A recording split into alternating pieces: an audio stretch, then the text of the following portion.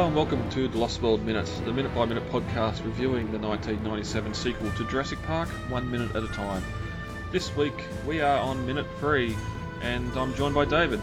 David, how are you? Hey, what's up? Good. Yourself? Good. That's great. We got a new minute to talk about today. Before we get into the show tonight, David, are you familiar with the minute-by-minute podcast network, I should say? It's grown quite a lot in the last few months. I'm actually not. This is the first one I've ever either taken part in or listened to.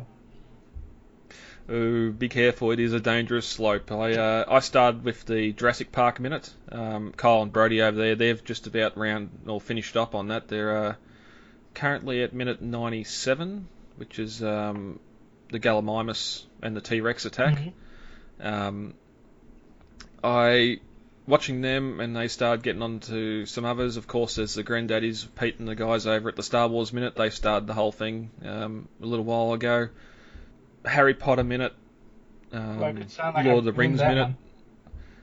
Yeah, Lord of the Rings Minute. Those guys are doing the full the extended movies, so 3+ hours per movie. So that's 300 episodes at least per movie, or 300 minutes.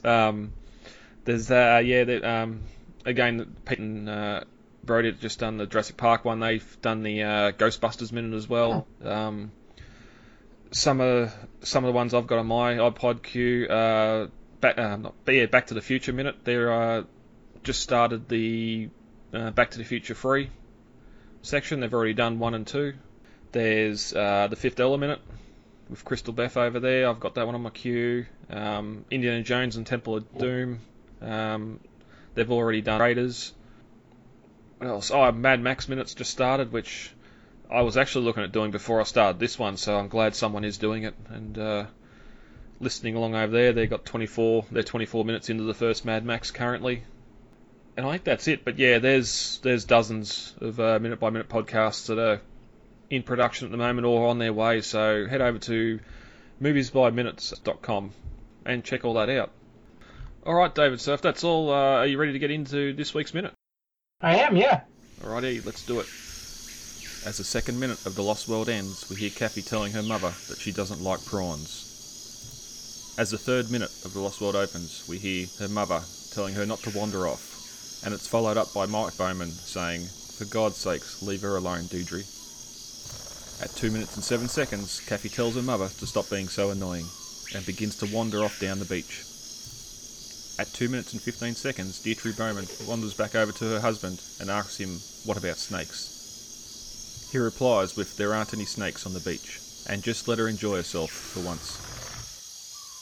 At 2 minutes and 25 seconds, Deirdre Bowman then wanders over to a table with an empty wine glass and calls out for her butler. At 2 minutes and 28 seconds, we cut to further down the beach as Kathy hums and skips along the sand. At 2 minutes and 45 seconds, she leaves the beach behind and wanders inland to where the jungle meets the sand.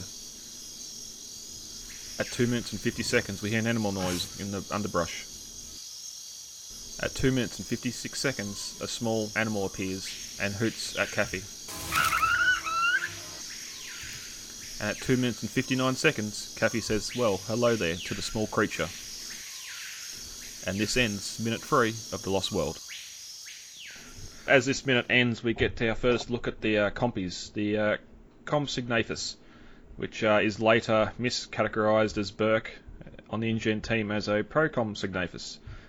A small little dinosaur biped from about 150 million years ago in the late Jurassic, found by Wagner in 1859.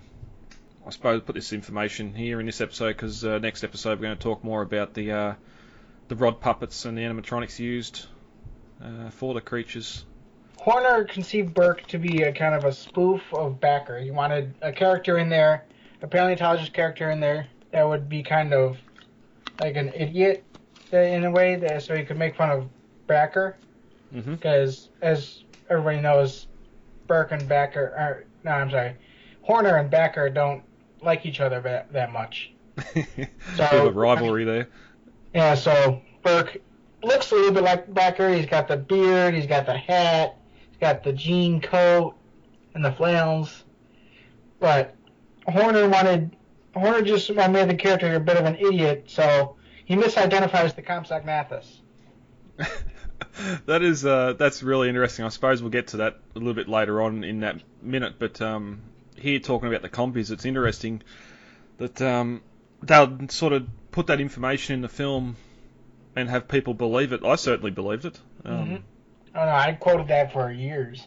Yeah, yep. I suppose they did spare some expense when they were getting their experts, which makes you wonder about Grant and Ellie and all those that went to see the first park, but I suppose they weren't out of money at that point of time. No, ironically, Crichton envisioned Grant as looking more like Burke. I'm sorry, Backer. I keep messing the two up. That's all right. In the movie, Spielberg modeled them off Horner. Yep. So I always thought that was kind of funny. And in the book, Grant has the beard. He's got all the Backer style ideas. But then you got the movie, and Horner was head paleontologist advisor, and Spielberg modeled Grant to look more like him. Originally going to be played by Harrison Ford, which would have been interesting. Yeah. I suppose just to date this podcast a little bit, with the late passing of Bill Paxton,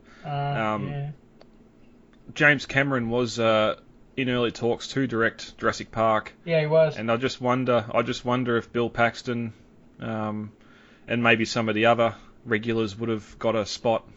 Yeah, that would have been interesting. Yeah, I reckon. It would be. Yeah, I don't know if he'd be a Grant character. I reckon he'd be more like a Dodgson character, like a side. Because that's sort of what he does in a lot of the James Cameron films. He's not really there for a lot of it. Maybe more of a Gennaro character, perhaps? Yeah. I always would have pegged Paxton as more of Thorne, the guy that builds the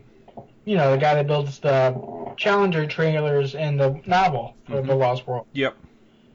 So that's who I always would have cast as Thorne, was Paxton. No, that's a great little I don't know what to call that. Character choice. Yeah. Yeah. I wonder if Vasquez would have been Ellie. Oh yeah, maybe. Vasquez, that would have been probably where I would have lost it. Yeah, anything else you want to add about the compies, David? Another interesting thing is that in the books they have this kind of septic bite, but it was always questioned whether or not they actually made it out over into the movie because, well, as we know, they weren't in the first movie, even though they were in the first book. But in the second movie, when the compies are constantly nipping at Dieter, which we'll talk about later, when he gets attacked by the compies, he's shown to be slowing down more and more, which people always found kind of odd that these small dinosaurs, which Spielberg envisioned as like land piranhas, could take down such a big guy. You know?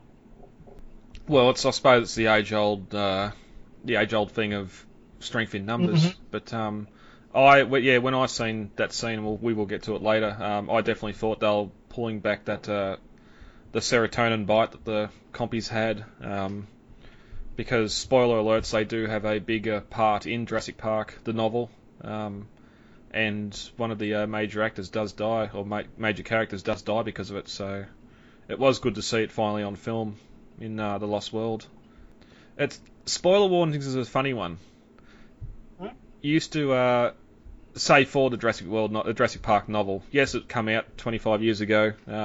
Spoilers, you should have read it by now. But now that there's new content coming out, like new movies, you're going to have a lot more people go back and watch original fiction or original parts of the franchise. So I find it interesting. Same with like you get new Star Wars every second year now, or every year now. You still get people. I suppose the classic Darth Vader one, being Luke's father, is one that everyone should know. But you do get new generations come through and get into these franchises, and it's a spoily world out there. Hey, wait. Darth Vader is Luke's father?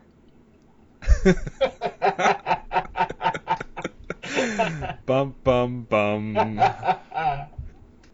There is a infamous bit of backstory to seeing an animal this early on. I think it was Michael Kep, the screenwriter, had a letter pinned to his desk after Jurassic Park when he was doing work on The Lost World from a fan saying how they wanted to see some animals earlier in the movie. Because if you remember in Jurassic Park, we get the raptor in the box, but we don't really see anything again until the arrival on the island and the brachiosaurs. You'd remember that story, wouldn't you, Dave? Yeah, I do. I always thought it was, and I always did like that we got to see, even if it was a small dinosaur, that we got to see dinosaurs straight out of the canon, right in the second movie. Yeah, I think it was needed too, because we don't really see anything again until we get back onto Sauna. If it had gone 20, 30 minutes without seeing a dinosaur, the franchise is sort of set up at this point where we have an establishing incident to start off the movie, and I don't mind this one as being compies on the beach. I suppose we get a little bit more of the nagging parents and the mother trying to tell the daughter what to do, but Kathy wanders off down the beach and comes across a shaking bush or some foliage. I like the CG on the little compy looks real good too. They step it up a lot with the textures. Recently, the Facebook page Behind the Gates noticed that, and I noticed this a few years back actually, but nobody believed me at the time, that there's sexual dimorphism in the compies. That is, the males look different from the females. The males are the brighter, more vibrant green ones, whereas the females are the more duller, almost brownish ones. Yep.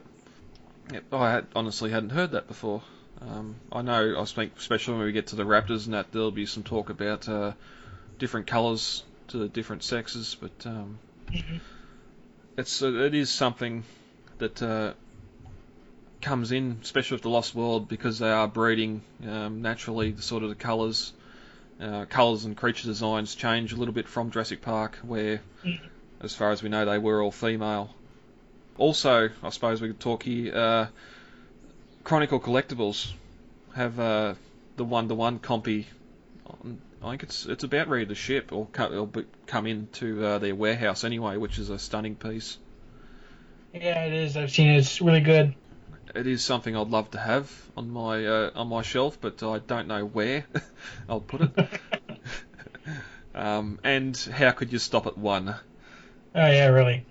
I recently commissioned another fan to build me the Lost World male T-Rex bust, or I'm not bust, a cat, based on the one that was used on the production of the movie. Yep. So excited for that. Wow. Yeah, because the Chronicle one, I'm not really the colour. The colour and detail. It doesn't really push me over the line. They used film screen caps versus actual behind the scenes imagery for that one, just because the colors are so drowned out and drab. Whereas if you see the behind the scenes photos of it, the colors are amazing. It's got browns and golds and yellows and all kinds of different malted greens in there. It's really a beautiful puppet that Stan Winston Studios put together. 2 puppets. Yeah, 2. Yeah. They have two of them now. Yeah. I think probably ding a couple of fan cred points for saying this, but I'm pretty sure all the T-Rex scenes as well are shot at night. Except for the very last one, which is the location or not the same location, but it was filmed at the same location as Kipikai Beach, a little bit further back. Yep. Around on the ranch there, but you can see the beach from the ending shot there. Mhm. Yep, and we'll get to that. It is a great scene. Mhm. But yes, I suppose if that's all we have to discuss for minute 3, we'll get on out of here. All right. All right, guys, let's get the hell out of here. Contact details are on the website, thelostworldminute.com. You can email feedback to thelostworldminute@gmail.com, Facebook, The Lost World Minute, Twitter @TheLostWorldMinute, and Instagram, The Lost World Minute. Easy to remember. Yeah, very easy to remember. David, thank you for joining me for this record. Welcome. And we'll be back. I've been Brad. I'm Dave. And we'll talk to you all later. Goodbye. Talk to you later. Bye. It is absolutely imperative that we work with the Costa Rican Department of Biological Preserves to establish a set of rules for the preservation and isolation of that island.